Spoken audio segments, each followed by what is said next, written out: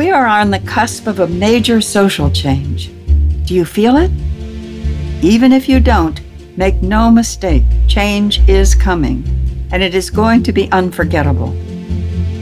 I'm your host, Dr. Sarah Hart, and here on Prime Spark, where we work with and on behalf of women over 55, I want to help you find that spark that will ignite your way forward, reflect your gifts to the world, and illuminate your path through this next stage of life.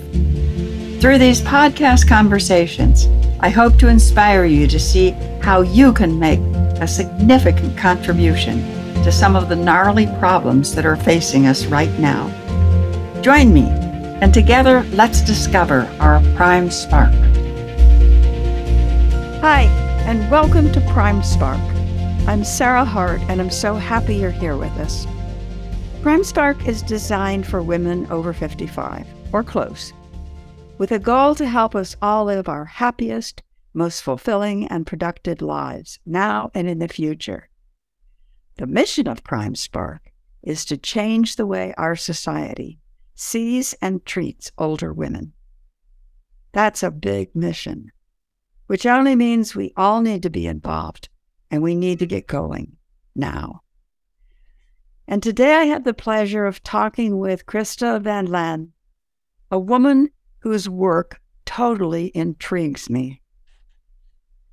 Krista Van Laan lives in San Jose, California, where she works in high tech by day and pursues her love of local architectural history at night.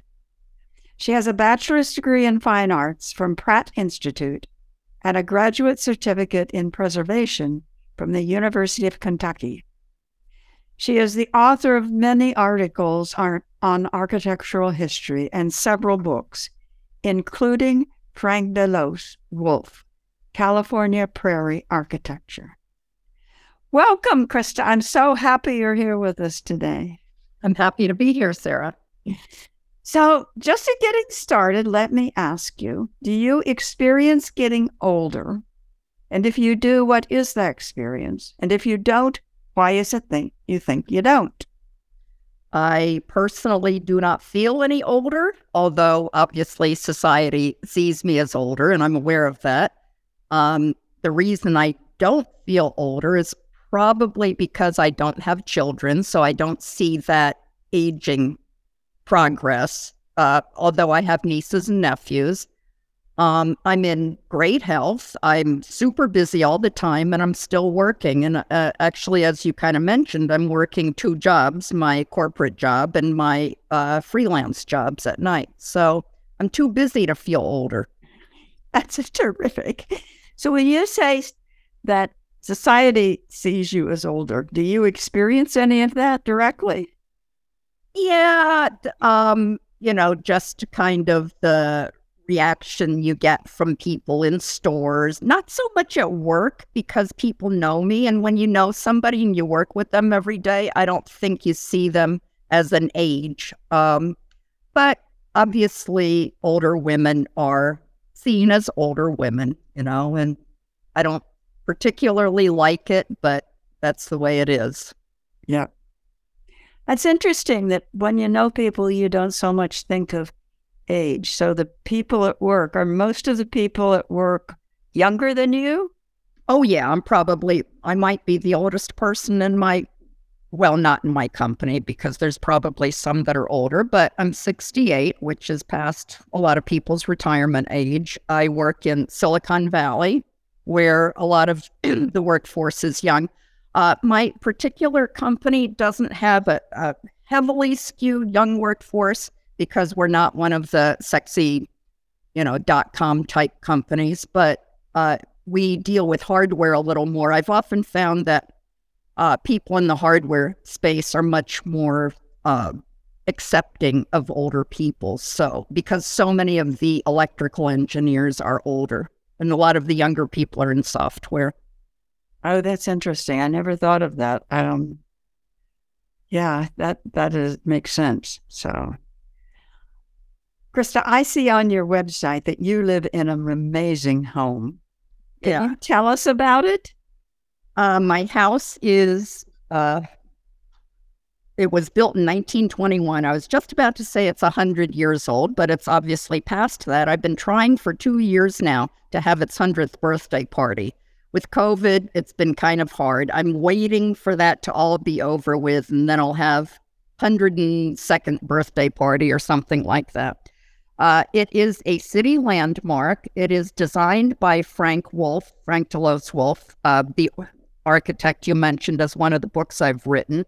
He was in San Jose architect in the late 1800s, early 1900s, and he was inspired by Frank Lloyd Wright. So Frank Wolf, our local architect here, did his own version of prairie architecture, a little more ornamental than Frank Lloyd Wright.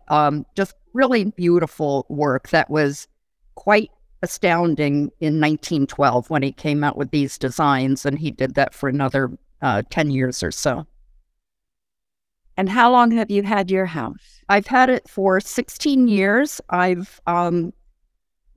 maintain it, but I haven't really done any. The only thing I've done to change it in any way is I found some old photos of the first few years of the house's existence, and I was able to restore some things that had been changed. I haven't done full restoration.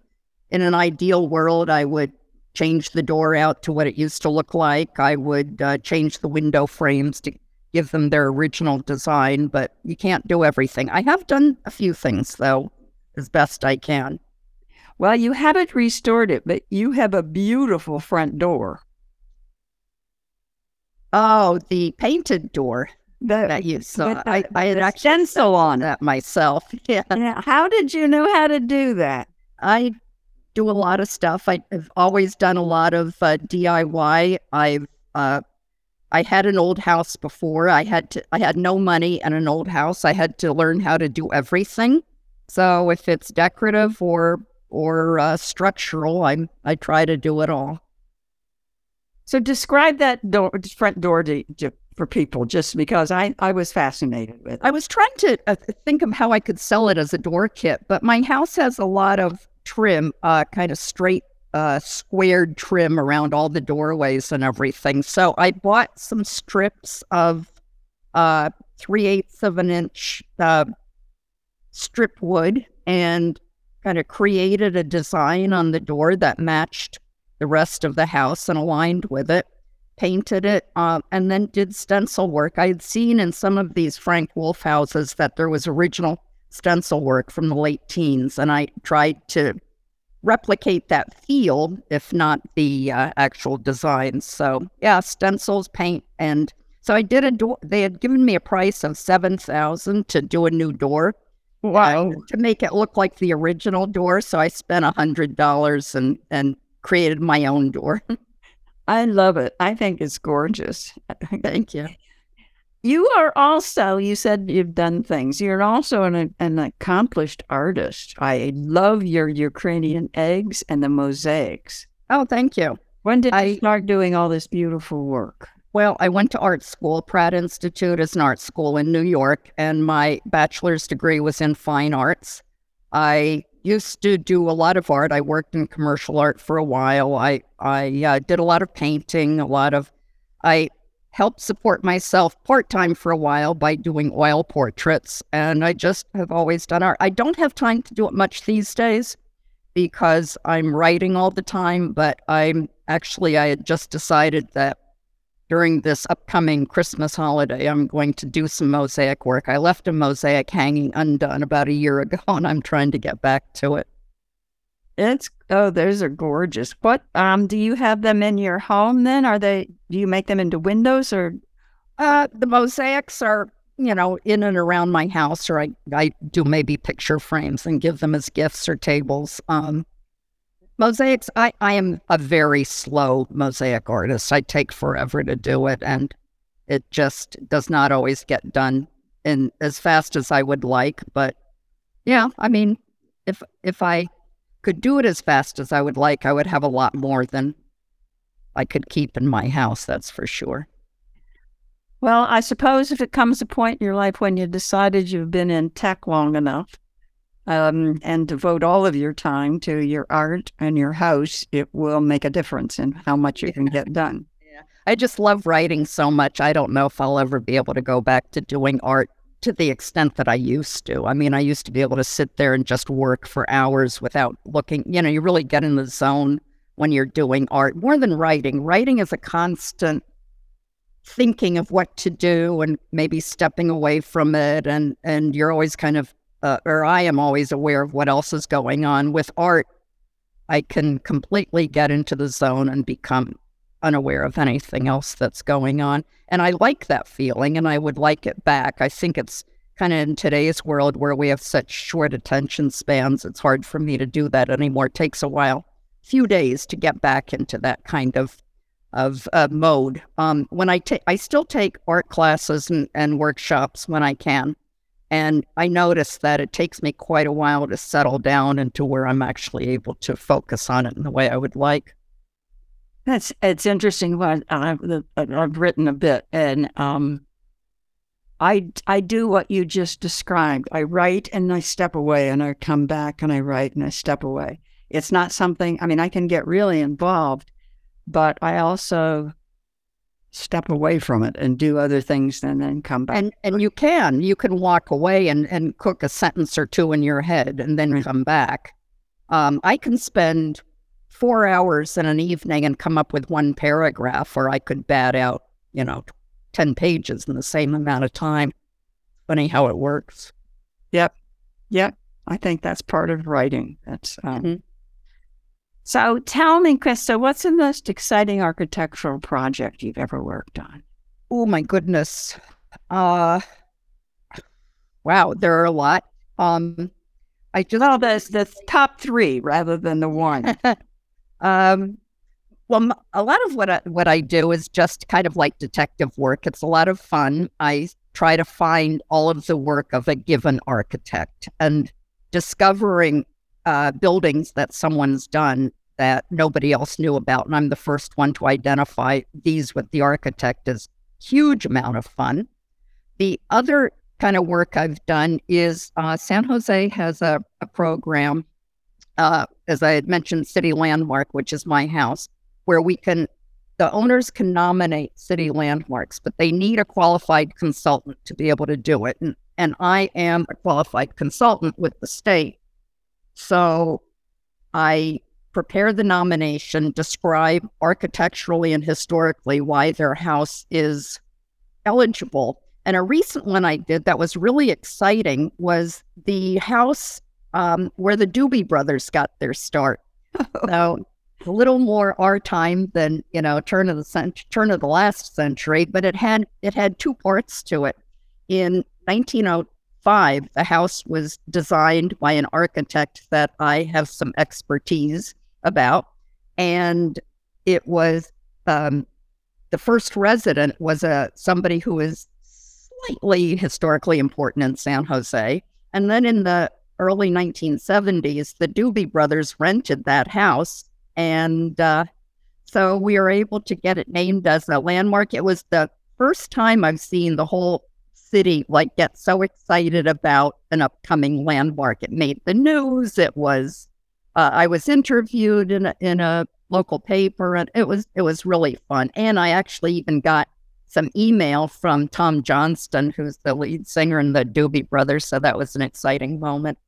So that is probably the most fun recent one, but they're all super fun. I just like to dedicate all the time I can to them. I just recently finished a book on a neighborhood in San Jose that had a really interesting history and an interesting kind of a lot of integrity in that the houses are still pretty much the same as they were when it was developed as a subdivision in 1922. So that was a lot of fun. I'm going around preparing to do a lot of talks on that book. So that's kind of the thing that's on my mind now, but there's always some landmark nomination coming up. So always something going on in this area. You wouldn't believe it. I'd never heard of any of this, Krista. I'm so happy to learn about this. How did you get started in it? Oh, boy. Okay. So I moved to San Jose about 22 years ago, and I really liked the city because it was a city downtown with office buildings and university and everything.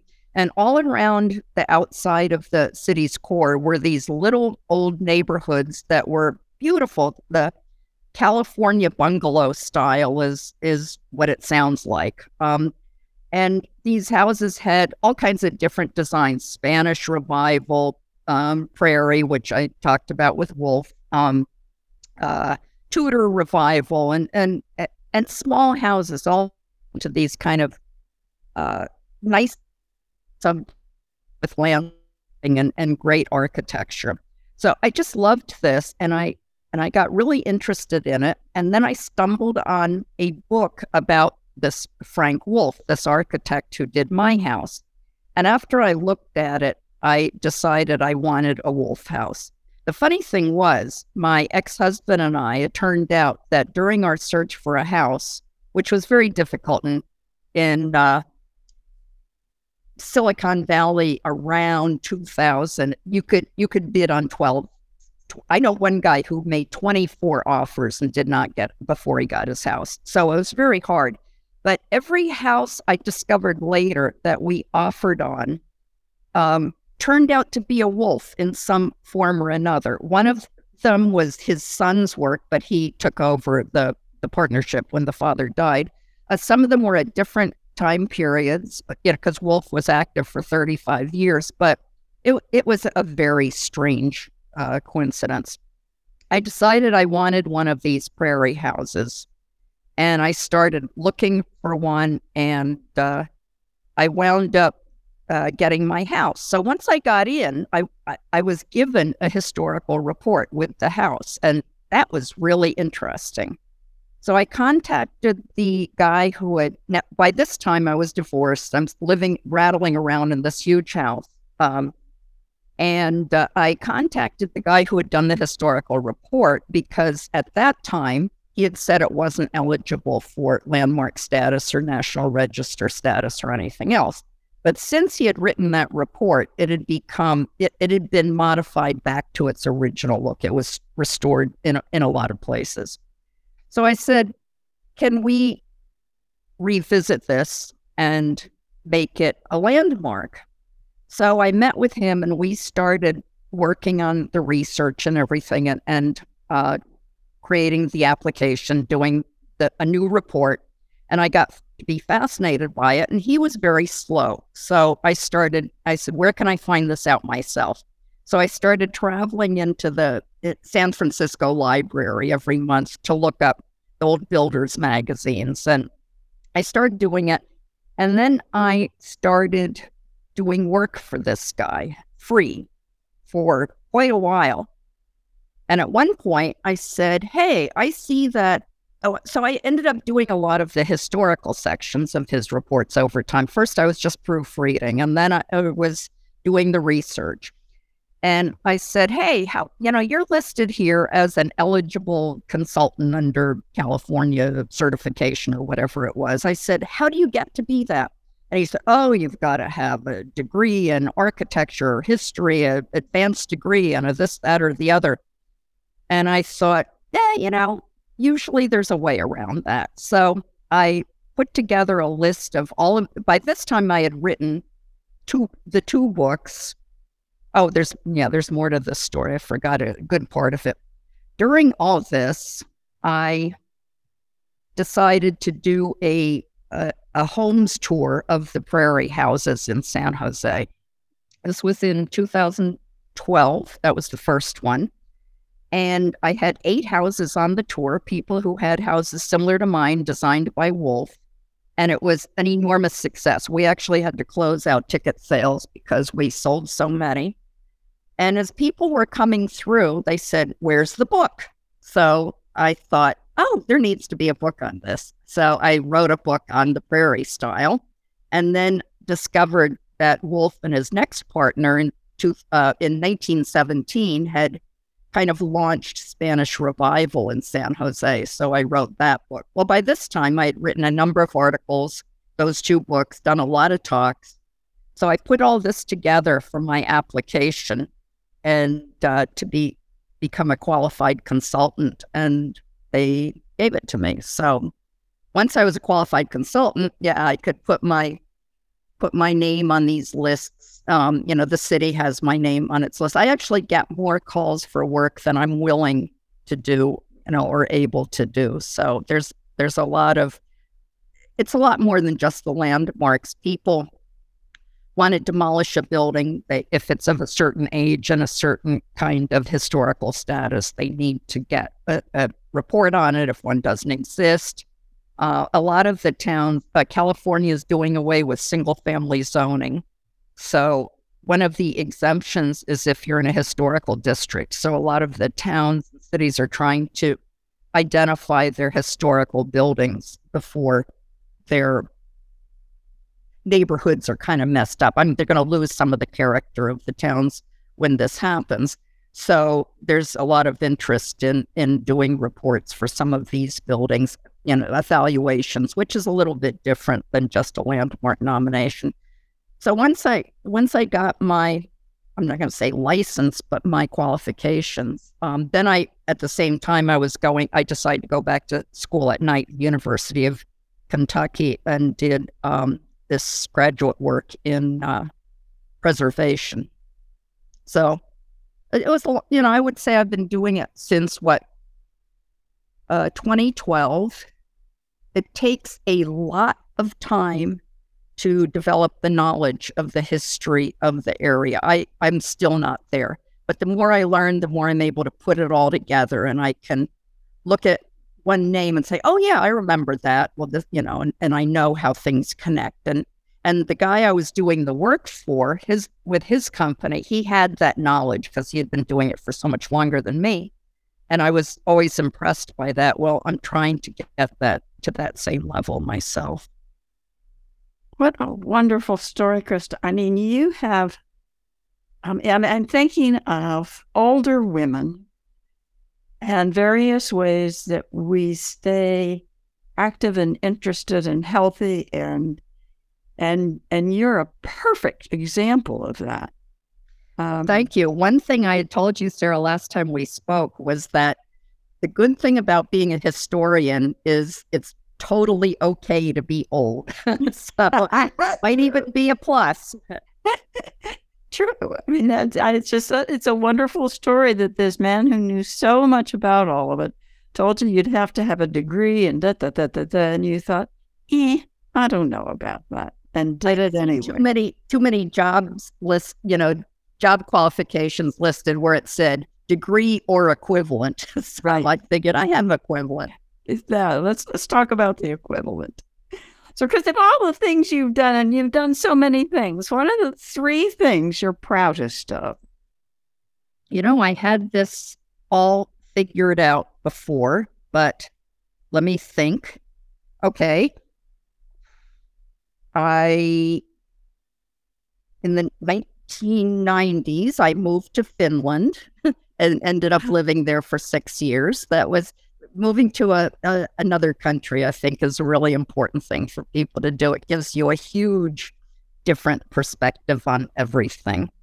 So that's one. I think I already mentioned the house stuff, working on this old house and doing everything from plumbing to electrical to laying floors to putting up sheetrock to just all the things I did. That was pretty exciting. And I still feel like that person. I don't do so much of that anymore. I don't know if I want to, but that was something I was very proud of, what I was able to do with that. And then my books. I mean, I have to say, writing these books, I had a bucket list when I was in my 20s, I guess, of the things I wanted to do. And of course, publishing a book was on that list. So I've done that, and I'm super proud of what I've been able to do with my writing and publishing while people are still reading books. I mean, it won't be forever, but people are still occasionally buying and reading books. So I want to be in on that before it goes away. I think people are going to keep buying and reading books. I have to believe that, because I just love holding a book, and I know a lot of people who love holding a book. So yeah. I'm holding on to that. So, is your family background Finnish? No. That's a different story. My family is of Dutch descent. So my father was a scholar of Henrik Ibsen, who's a Norwegian playwright. So my family had lived in Norway for a year when I was younger. So I had this idea that Finland was similar. That was before I went. One of my friends moved there, got a job, and thought I would be the perfect person to work on as a 3-month employee for the summer. So I went over there for the summer and discovered that the product she was working on and what I was doing and the whole country, I really liked it a lot. So they offered me a full-time residency, and then I stayed there for 6 years. Did you speak Finnish at the time? I took lessons for 6 years and I worked at it. I got by, put it that way. It's considered the hardest language for an English speaker to learn, but I got by. Good. I kind of had to. I remember when I first went there, I went to the post office and I was attempting to buy an airmail stamp, and I could not make myself understood because I didn't live in the city. I lived in a suburb. So I didn't run into people who were fluent in English. I struggled. I don't even remember what I finally did to get my stamp. But one day I went in there a few months later and I was able to make myself understood. And everybody actually applauded in the post office. So it was pretty funny. So what's next, Krista? What dreams haven't you realized?